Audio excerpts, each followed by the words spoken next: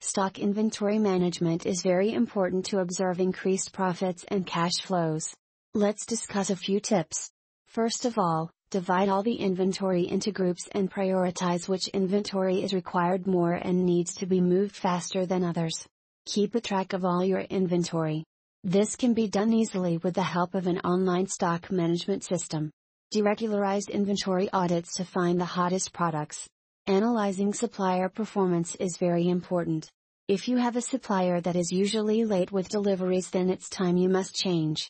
Following the 80-20 rule is very important, as 20% of the stocks will bring 80% of the revenue for your business.